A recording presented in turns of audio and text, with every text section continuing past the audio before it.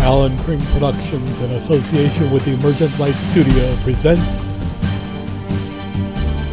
the Illinois State Collegiate Compendium, Academic Lectures in Business and Economics. This is Business Finance, FIL 240 for spring semester 2023.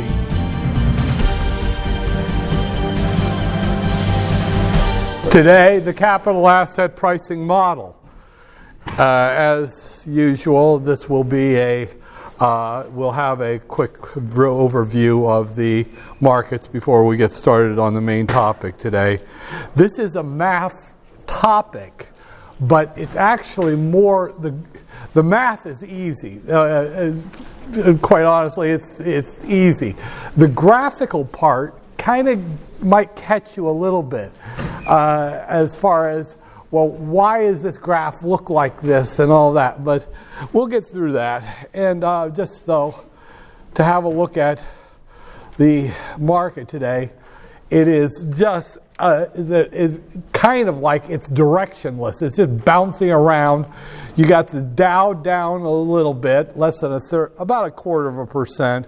Then you got the S&P 500 is down about 0.15%, and then the NASDAQ, well, it's just barely up. But as you can see, it's just kind of been bouncing.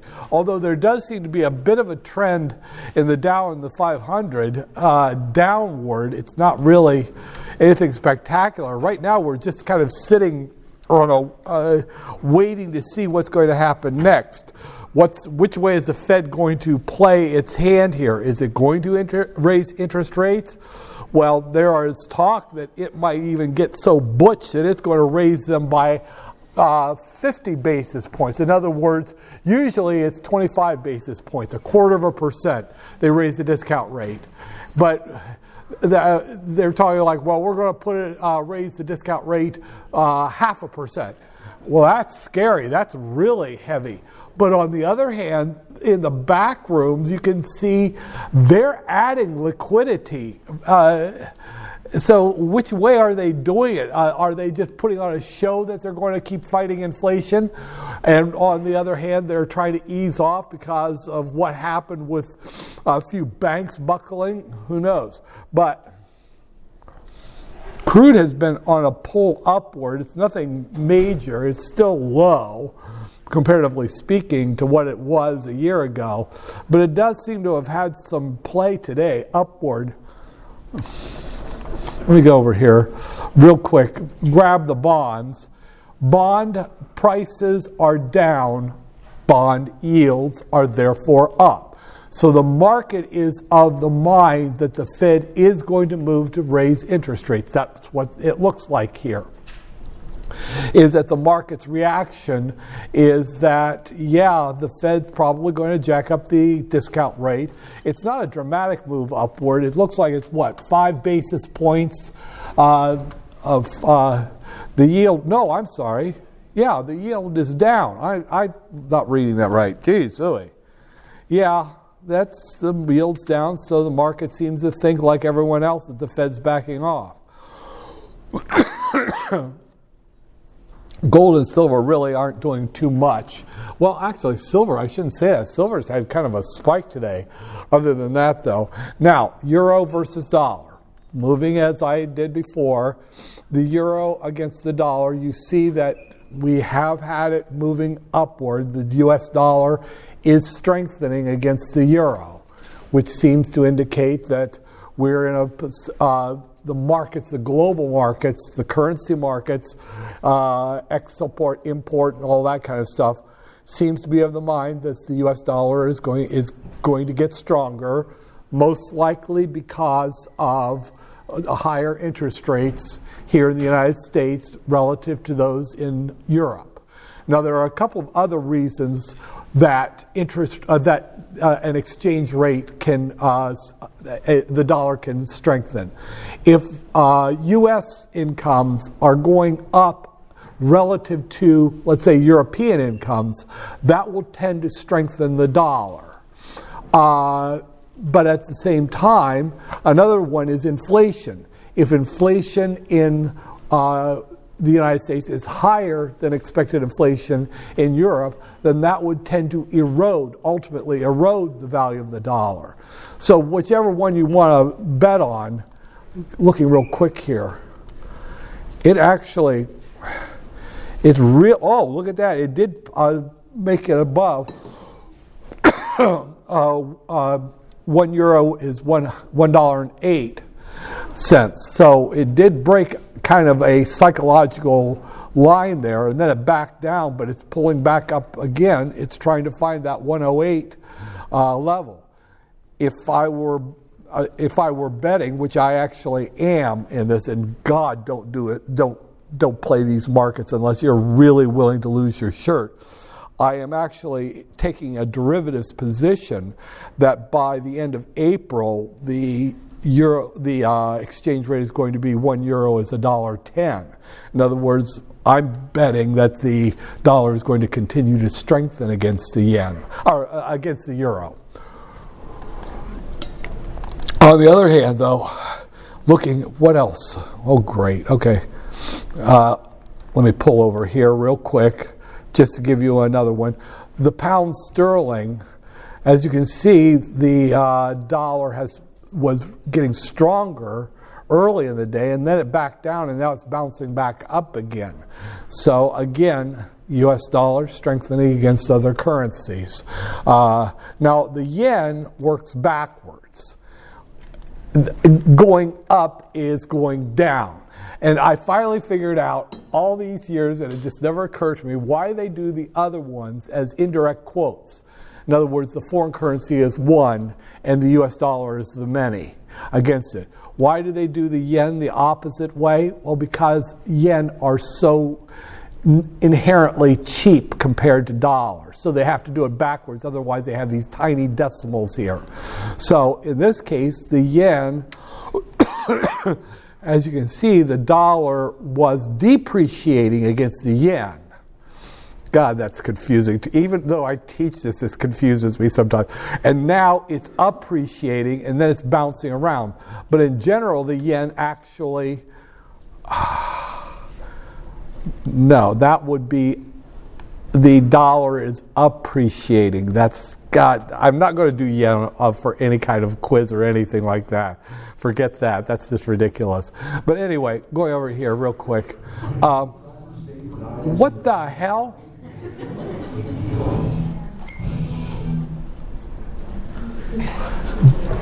Do I have a problem with hearing voices?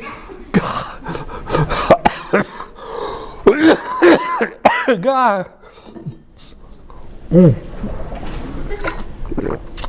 Good Lord, I hate those places that have these pop-ups that hide and then... Anyway, where the hell was I after... just real quick, Bitcoin. The dollar was appreciating against Bitcoin, and then it's dropped off again. The dollar is depreciating against Bitcoin. In other words, Bitcoin was losing value to the dollar, and now later in the trading day, it's gaining value to the dollar. But that's a whole nother world. It's hard to even apply classical theory to these cryptocurrencies. Yeah. So for like the pounds for the U.S. dollar. Yeah. So that's saying, is that saying, with the euro too, like, is that saying that? Okay, in this case, that would say that 1 pound can be bought for $1.22.51. Okay, and that is, in other words, it was lower than that early in the day, so a pound could buy $1 for less. Now, as it takes more dollars to buy a pound, that's the dollar appreciating against the pound. If you don't think too much about it, you're okay. But if you start thinking about it too much, and the same here with the euro. The euro was lower. Let me show you the chart, just so you can get the hang of this. Let's look at the euro. Started out, I could buy €1 for $1.07.68 or something like that. 0.64. And then as the day wore on, at this point, it took $1.08 to buy a euro. You see how the dollar's appreciating, strengthening against it. And whenever you use the foreign currency as the one, that's called a direct quote. As opposed to if you make the dollar the one, that's called an indirect quote. So we try to hold direct quotes. I'll show you another site here, and I bookmarked it in one class and then it went away, but let me find it again.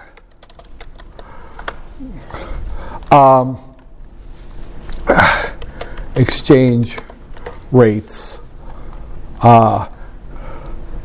Now, this, if I set the dollar as the one, that's an indirect quote. We usually want the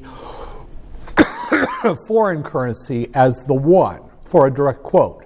That way, when this one goes up and down, that is appreciating and depreciating instead of the opposite.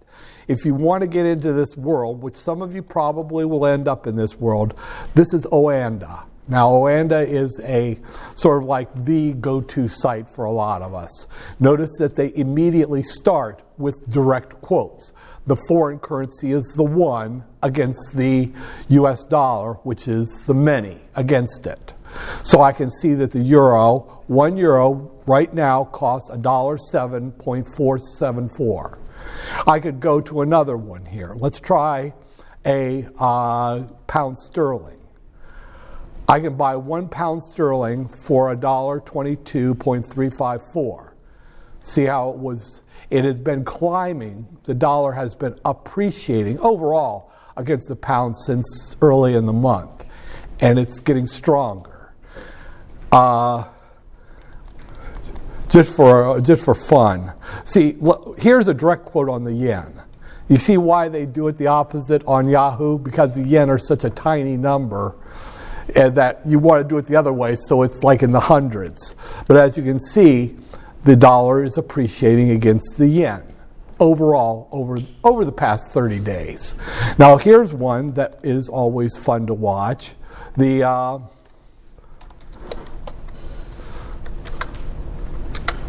Russian ruble.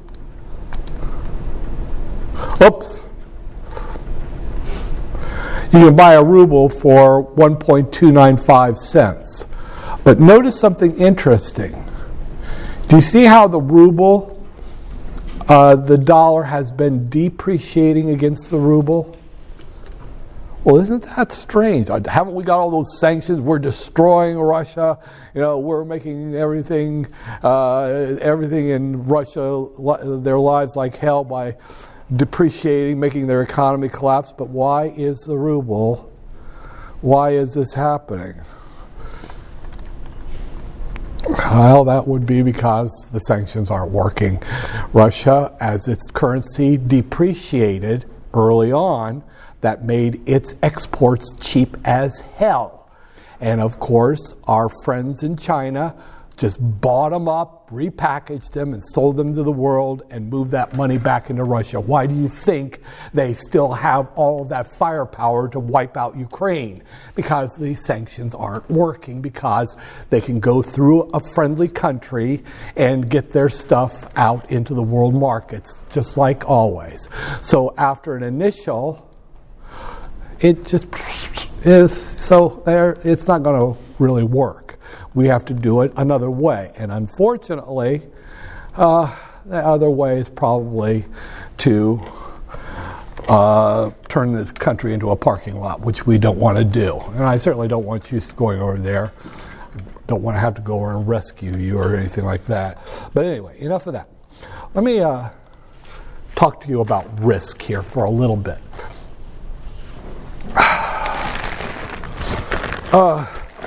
The problem with risk, as I've said before, is that risk is actually, in and of itself, a diffuse measure.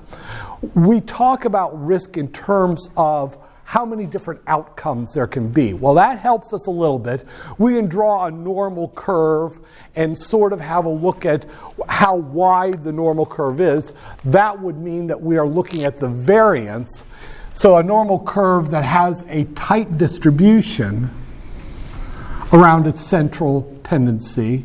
This would be the mean, the average, and then you would have how much variation in outcomes there are. As you can see in this one, they have the same central tendency, the same average, but there are a lot of high probability outcomes far from that average on both sides. And so that's one of our problems, is that we have to have that measure, which usually we do sigma, the standard deviation. Now, standard deviation, interestingly enough, is useful in and of itself, and I'll talk about that in a minute. But we want to be a little tighter. But risk has different aspects to it. One of the aspects, well, what causes risk? What is the underlying driving factors? Well, one part of it is, risk is like uncertainty. And one of the ways that we can have uncertainty is through lack of knowledge. Lack of information creates uncertainty. Without all the knowledge that could possibly be gathered, we make decisions that could create unfortunate outcomes.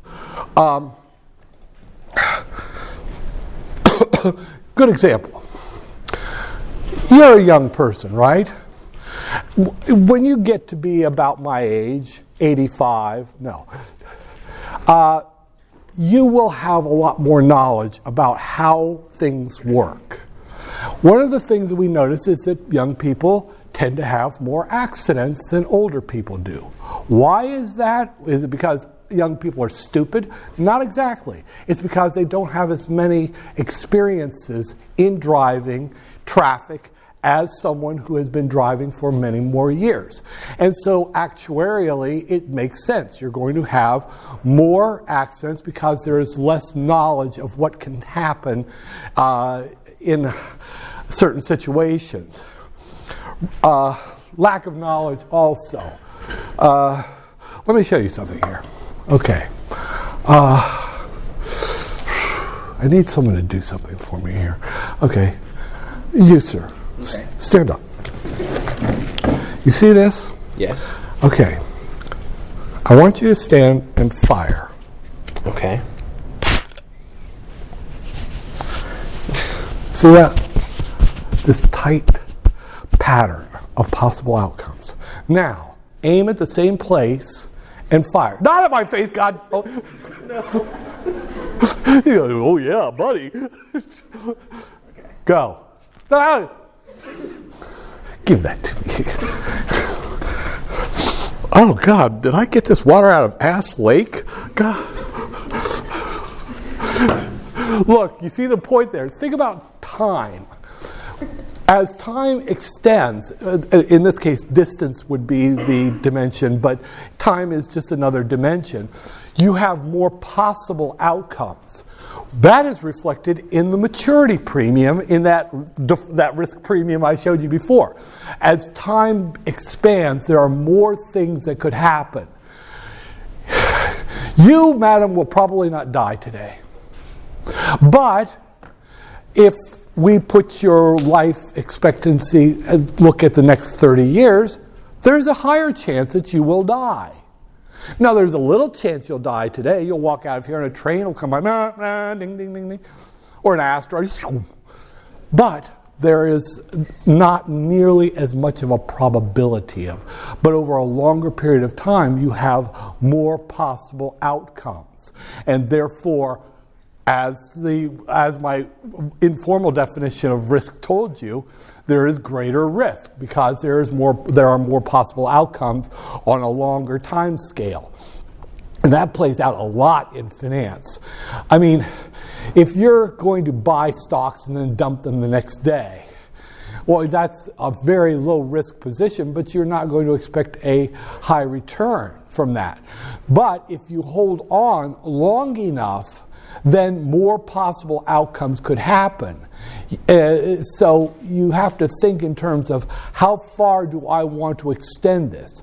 I could go down a lot with a stock, but I could also go up a lot with a stock over a longer period of time. There's another one that comes into play.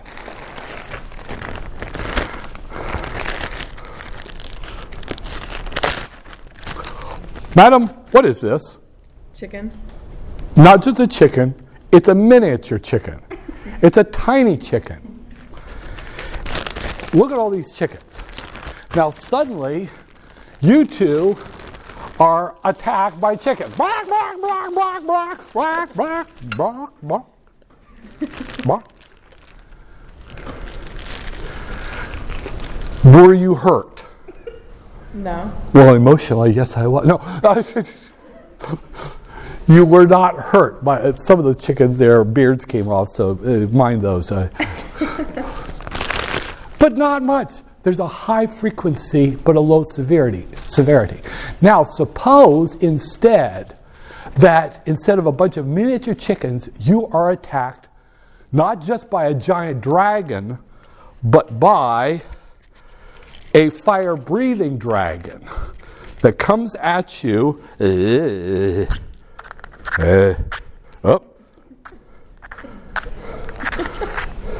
Oh! Wait. Damn it.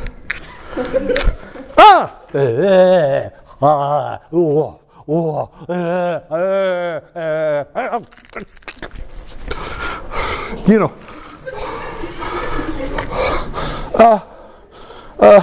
Do you understand? Yeah. Have you seen a fire-breathing dragon before now? No. Well, I mean, the Game of Thrones, but that's for you. If you want porn. But you know what I'm talking about? Yeah, baby. Okay, listen. You see, the frequency is low, but the severity is high. That is something that you have to consider, is that in a risk situation, how often would this risk occur?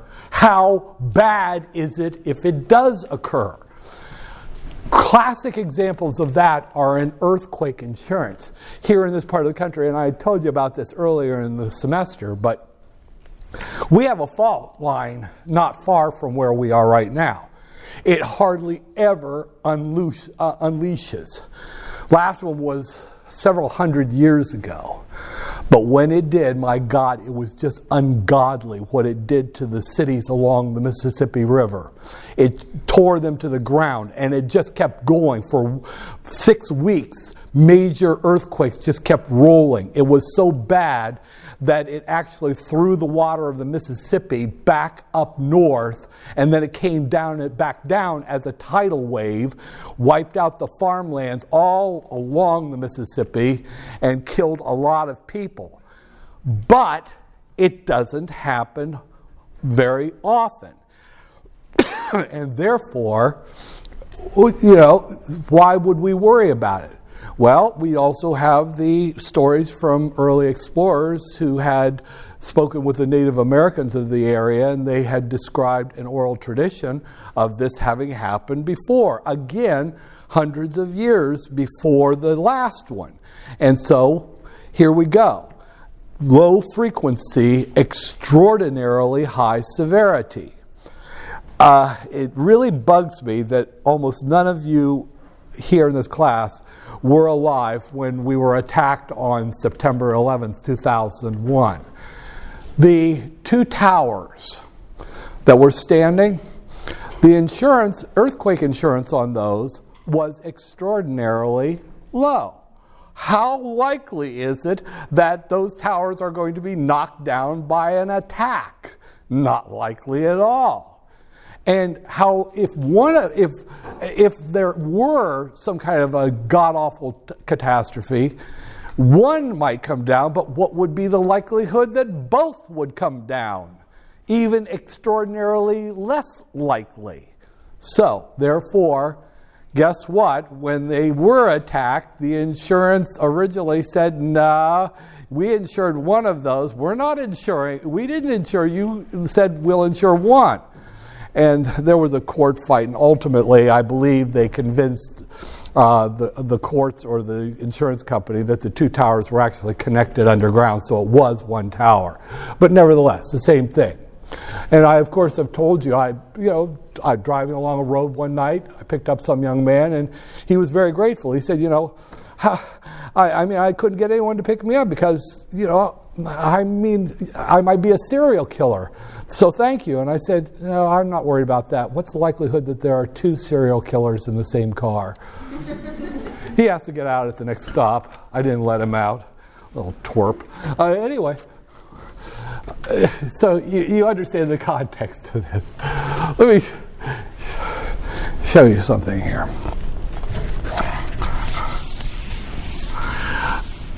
An underlying part of what I'm going to show you comes from the world of engineering. Engineering, physics, chemistry. This is actually a principle of the universe. And I think there was kind of an understanding that this was in stock returns. But it wasn't fully fleshed out until we started doing data analysis many years ago. And here's how it worked.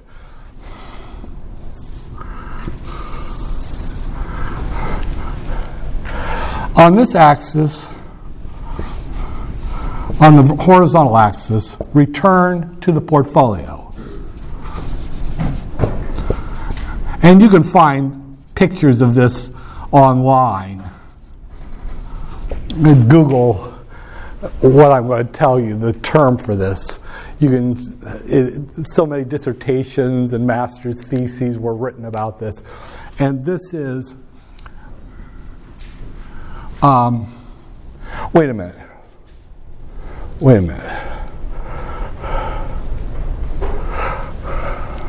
No, I think I'm going to do it the other way. I guess I can do it this way. No, I am going to do it the other way. It'll make more sense. I found out that students really hate it when I do it that way. Return to the portfolio.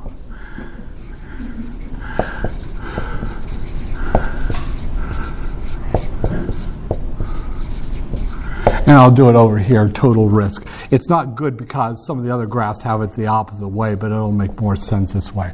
Now, suppose that I was looking for stocks, and I form a portfolio of one stock. Well, here's its risk,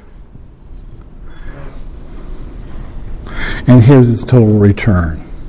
Oh, and here's its risk and total return. Risk and total return for another portfolio. A couple of stocks. Make up a whole bunch of portfolios, analyze what would happen with them.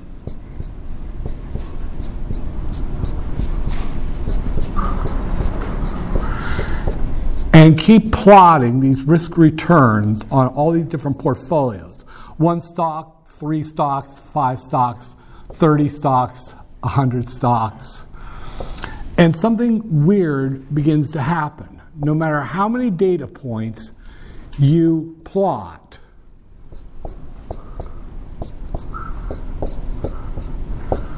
there's a place where you can't find any portfolios.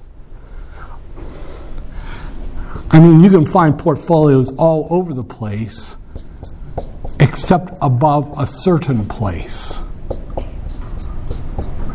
Now, in physics, in engineering and physics, we refer to this phenomenon as an envelope.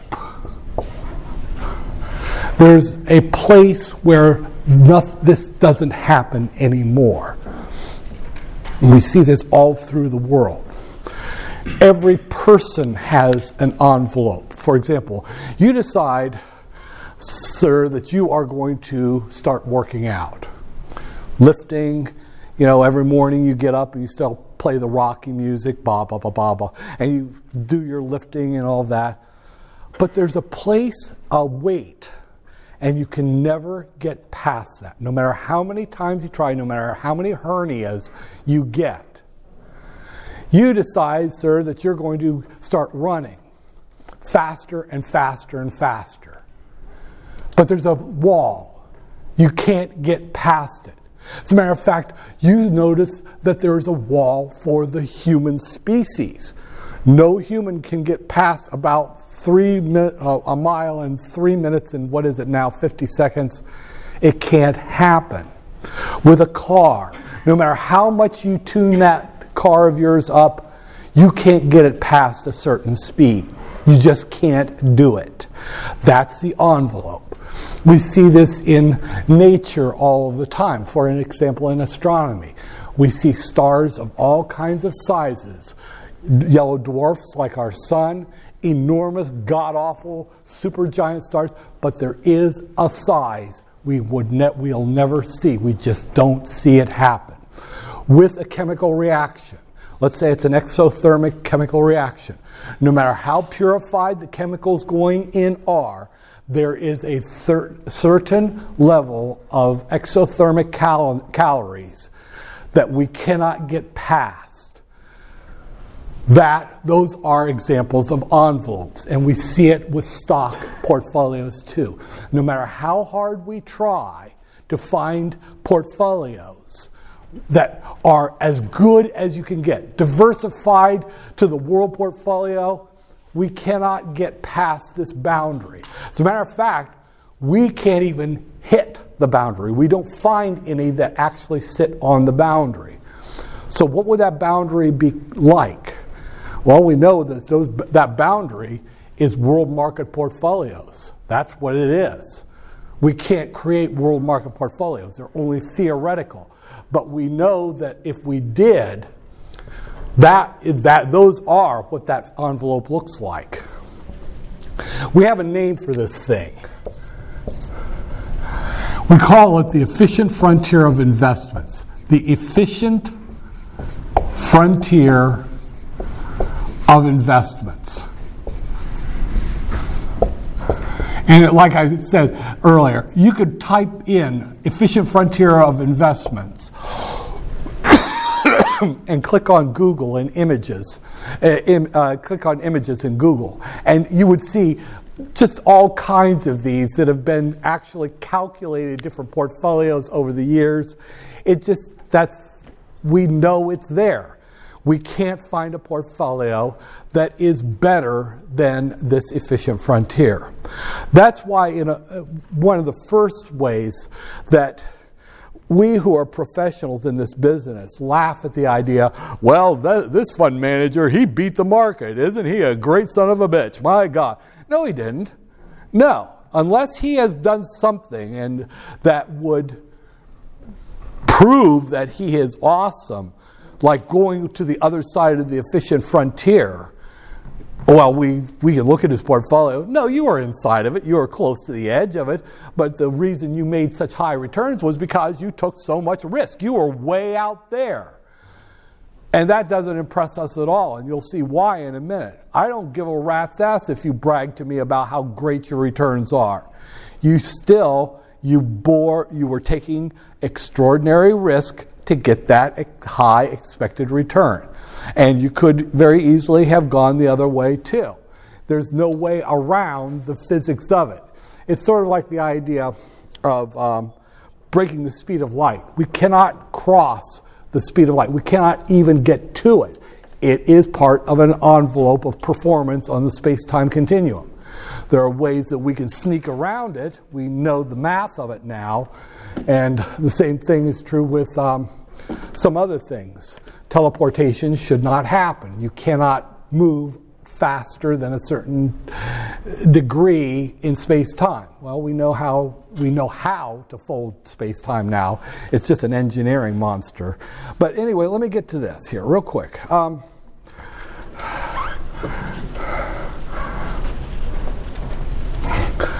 One thing that I do want to point out, though, is that these are world market portfolios. We can't get to them. We can get close, and if you take one of my later courses, I'll show you ways that you can get really close to it. One of my favorite ways is you find some portfolios that are very close to the frontier, like the S&P 500, that ETF, the NASDAQ. These are highly diversified world portfolios at different risk levels along close to the edge of it. And one of the tricks that we can do is you create a super portfolio that has each of these really good portfolios in it. And if those three portfolios, let's say the Dow down here, the S&P 500 and the NASDAQ up here. They're not going to be on the frontier, but if you combine those into a single super portfolio, the resulting portfolio gets darn close to the boundary. It's almost like a pure world portfolio. It's not pure, but it's darn good. And so that's one way that we can get really, really close to the boundary of a world portfolio. However, I didn't bring up the jumps in space-time beating the speed of light for no reason. There's actually a way that we can jump the boundary. There's actually a way that we can jump the frontier. At least, kind of. Let me draw this to you. Okay. Return on this axis and risk on this axis. And here's the efficient frontier. You can't get to this side of it, except you can. We know very well a point that's not on the that's not in the frontier. It's not on the frontier. We know a point. It's a portfolio of risk-free treasury bills. That would have a return of R sub F, about risk-free rate. Well, that's not. You can do that. You can just buy a bunch of treasury bills, and you are off the whole scenario of the envelope. Okay, well, that kind of sucks because I don't want to earn that lousy low return. Oh, but suppose that I could get right on the world portfolio. This line that I'm drawing right here would be combinations of the world portfolio and treasury bills. Here you have about half treasury bills, half market portfolio. Over here, you would actually be borrowing money at a very low interest rate to buy more of the world portfolio. In any of these cases here, though, you are not held to the frontier. You're not tied inside the frontier. And that is where the modern capital asset pricing model comes in. The world portfolio is perfectly diversified. Well, let's think about a measure. A measure that would give us anchors. Like, for example, a portfolio of risk-free treasuries or something like that, risk-free stuff. We would want that to have this measure to be 0 for that. And the market portfolio, let's give that a measure of 1.0 on our rule. So in other words, we would have a measure so that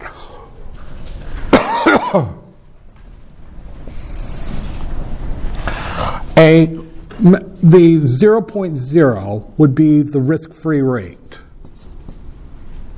This is expected return. It would earn you the risk-free rate, and we would assign it a value of 0. 0 risk. And just for scaling, let's say that world portfolio there, we would give that a measure of 1.00. And that would earn the expected return to the market portfolio, to the world market. So that then any portfolio could be connected someplace on this line right here. Any efficient portfolio, I should say. Well, in fact, that's what we call beta. Beta. And that's why I keep bitching about it. Beta is the measure of a risk of a portfolio or a stock. But in any case, it would have to be an efficient portfolio. So in other words, saying, well, the stock has a beta of 0.8. That means only that if it is in an efficient portfolio, it would have that risk level of 0.8. Now we have actually an equation that does this. By the way, let me make a point here. This thing is called the securities market line.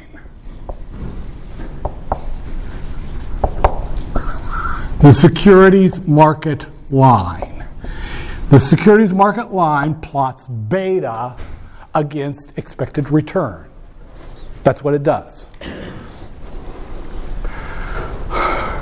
Oh, I should point this out. And this always confuses even the brightest of us. Remember that line, original line that I did there, that tangent line? For some reason, they call that the capital market line. Don't get it confused. The capital and the securities market line, don't get them confused. There's a reason why it's easy to confuse them. This line right here is called, the equation for it is called the capital asset pricing model. The capital asset pricing model. It's just high school algebra. You have 2 points you know on this line. You have the point 0, if we plot beta against expected return. You have 0, 0, and you have the risk-free rate. And this point right here would be 1 beta, expected return to the market portfolio.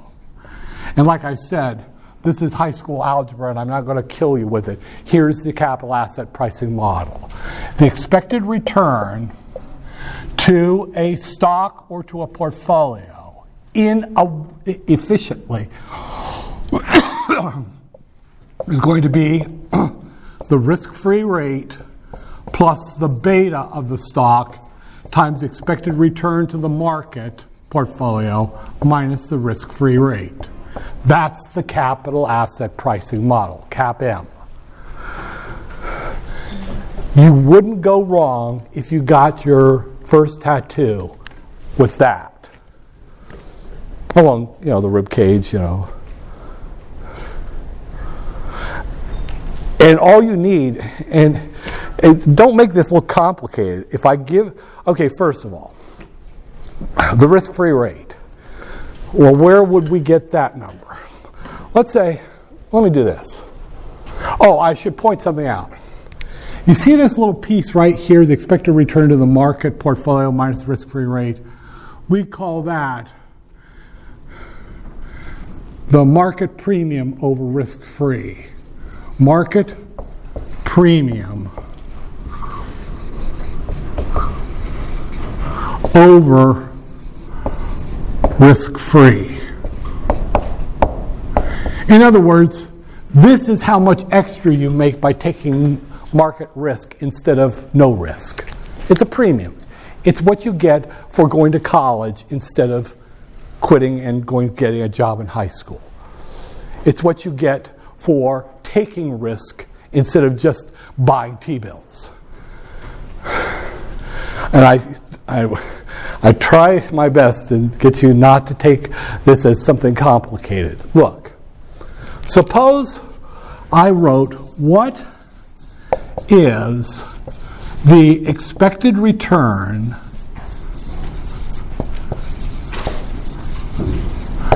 to a stock in a well-diversified portfolio with a beta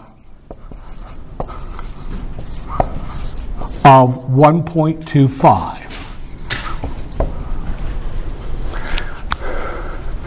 I'll do this on your next quiz and on the final. It's actually a no-brainer if you know where to put numbers. Okay.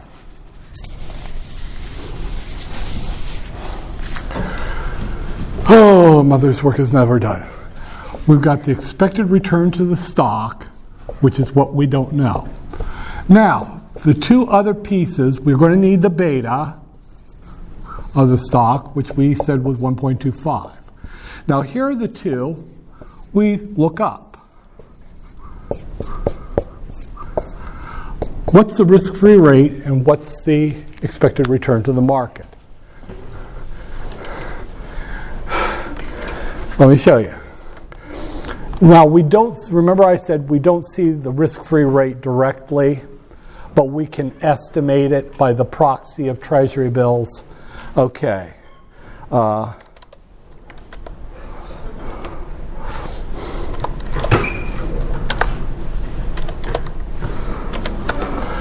Go here to interest rates.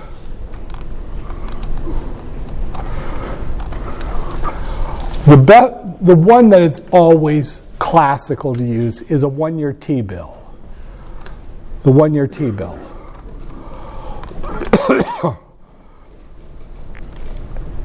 It's right now, the rate on it is 4.68%.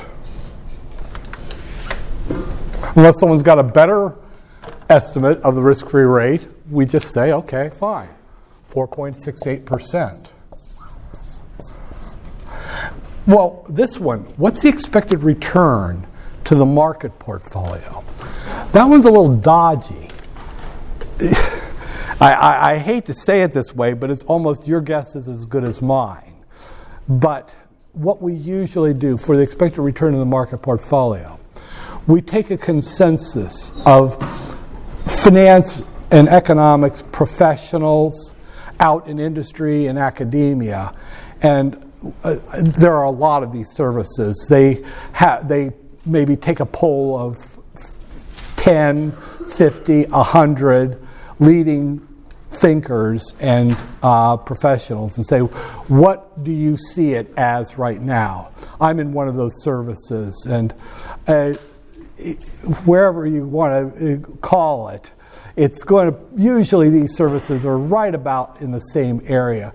The one I'm in, the last average that they got, I think there's 70 people in it, and the overall average was 10.50% for what the expected annualized return to the market is going to be to the world portfolio over the next year. And if you look at other services, all of them were right in that same area. Yeah, I mean, you get some that were a little higher, some are a little lower. But the consensus, you get that many people who are living their lives doing this. And it looks like about 10.50%. We'll give that one. And you can look these up. Even Google, you got to be a little careful with Google. If you go into Standard & Poor's Global Net Advantage, they've got some really reputable people who do the estimates there, which is why I don't participate in that one. They never asked me. But anyway, okay, fine.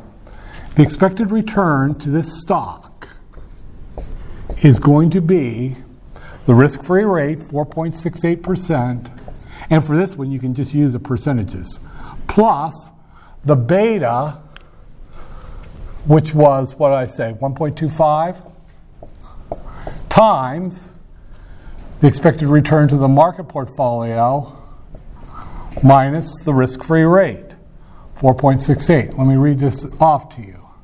Percent. The expected return to this stock, as a matter of fact, let me write it bigger here, just so everyone in the back can see it.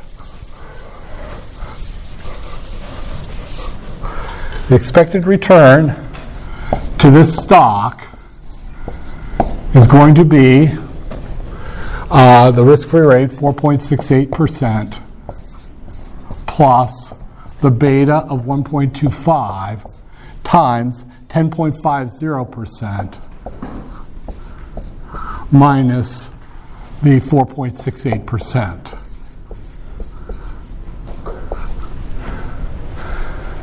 That's all you do. And then you've got the expected return to the stock. Yeah.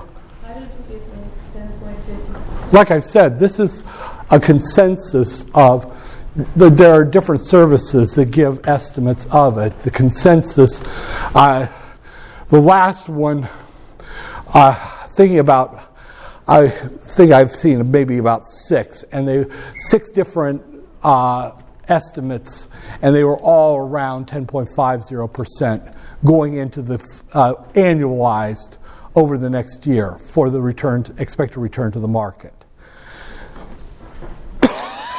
Now, there's something I want to show you here, and this is all there really is to it. This is it.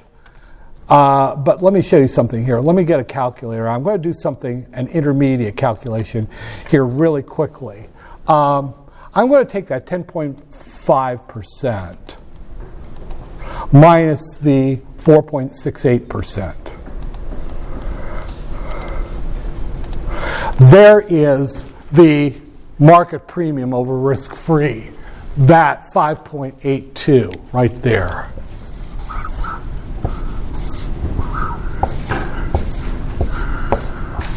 That is the expected the market premium over risk-free. Now, you don't have to do that. You can run it on a calculator with parentheses. You don't have to do that. But I want to point something else out about that. Do you see how beta is times that market premium? In other words, beta is nothing but a magnifier. It either magnifies or demagnifies the market premium. In this case, beta is saying that this stock is going to, we expect it to earn 125% of what the market premium over risk-free would earn you. That's all it does. So in other words, betas above 1 magnify the market premium. Betas below 1 demagnify the market premium. That's all beta really is. It is a magnification factor. So in other words, when I go over here to Yahoo Finance and I pull up a stock, well, I saw GameStop today went absolutely cuckoo bananas. GameStop today, well, it doesn't even have a beta. The hell with that. Let's try something that has a beta. Let's do General Motors. Yeah, General Motors. There you go. What that beta is saying is that as far as expected return goes, GM will magnify market movements 137%. Will be 137% of the market's movement. That's all it says. So that's why I was saying the betas above 1 are riskier than the market. Betas below 1 are less risky than the market. That's what I mean by that. Beta is that's our measure of risk. But remember that that's the risk of that security in a well-diversified portfolio. On its own, that animal might be insane, might be crazy. Unless you're talking about a portfolio. Now, portfolios can have betas too. 2 stocks, you own 2 stocks, the beta is the weighted average of the 2 stocks in your portfolio. But whatever it is, it's telling you the magnification or demagnification of the expected return relative to the market. That's all it's doing right there. Now, that one there on the end, that 4.68, that's the y-intercept. See it on the securities market line? In other words, that's your base return. If you can't make the risk-free rate, then your portfolio really, really sucks. But that's all this is doing. And on an exam or a quiz, I mean, it's not any more than just plugging in the numbers and answering the question. There are a couple of other little tiny pieces to this, just to bring them up. Going back to that idea of the fund manager who makes an enormous amount, his return was higher than anyone else's. Or we have contests, collegiate contests all the time in universities and colleges where the team that got the highest return on their portfolio is the winner, and I just have a shit fit at them. Of course you can get insanely high returns. All you have to do is get a hell of a lot of risk. That doesn't impress me at all. I got to Chicago in an hour, and you drove like a blind trout to do it, fool. So it doesn't mean anything when you get a high you get a high return. Well, that means that you just took a hell of a lot of risk, and that might not be something that you want to do, especially if you're a portfolio manager. You're supposed to be watching over your clients' investments, prudent management. If you got a bunch of old people, well, I sure made you a return last year, you dumbass. God, no. You took a huge amount of risk on their money to do that. So, but there is something interesting. Let me draw you a CAPM line here. Let me draw you a CAPM line here. And I'll show you something that we do watch out for.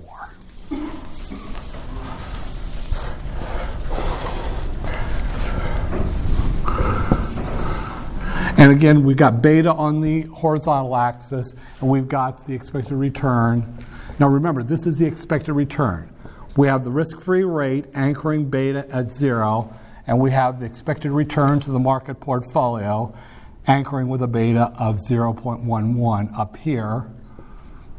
That would be the expected return to the market. That was the 10.5% in that last one I did. And you get your securities market line. There it is. It's just a straight line, linear algebra from high school. Nothing big there. Here's the thing, though. We do a lot of studies on portfolio performance, and they line up pretty much along this line based upon the beta of the portfolio. They hang pretty closely to the line. Once in a while, though, we see something like a portfolio that had, let's say, a beta of 1.5, and it was below the securities market line. And we might also say, here we have a beta of maybe 1.25, and it's a little above. Now, for the most part, this doesn't last too long, because if everyone sees someone outperforming the securities market line, everyone's going to start buying that fool's stock, drive prices up, and wash away. But we do like to talk about this. See that distance right there from a portfolio's actual performance to what it should have had based upon the CAPM? We call that alpha, or Jensen's alpha.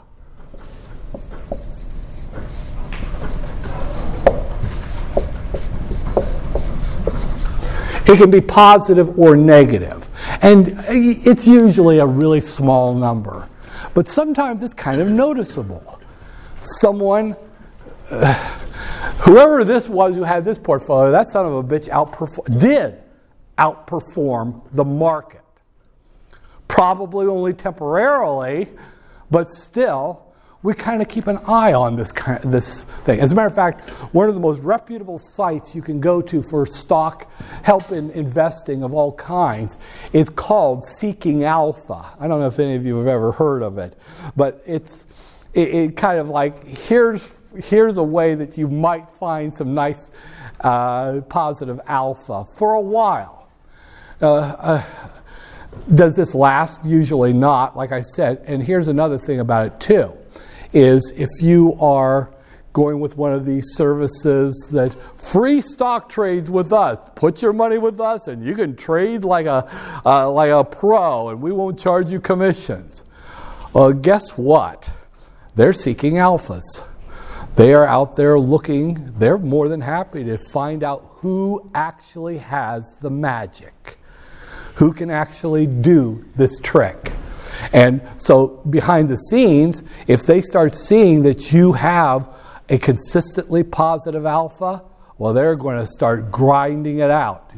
They're going to do all these things that are supposed to be illegal. They're going to do front running. Oh, this son of a bitch right here, he's got an alpha of 0.40. So whenever he puts in a trade, we're going to put in a trade like his before his is executed. So that's going to, as their trade goes in, that'll push the price up and you'll lose your alpha. And they do this all the time.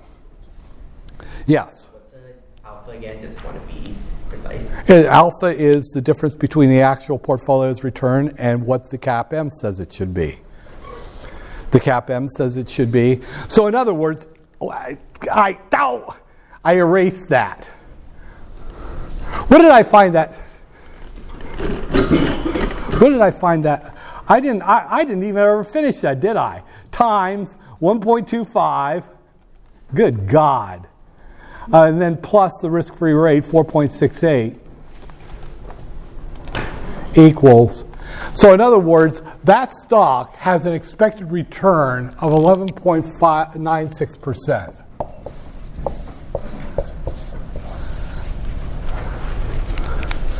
Well, what if you made a return that was 12%?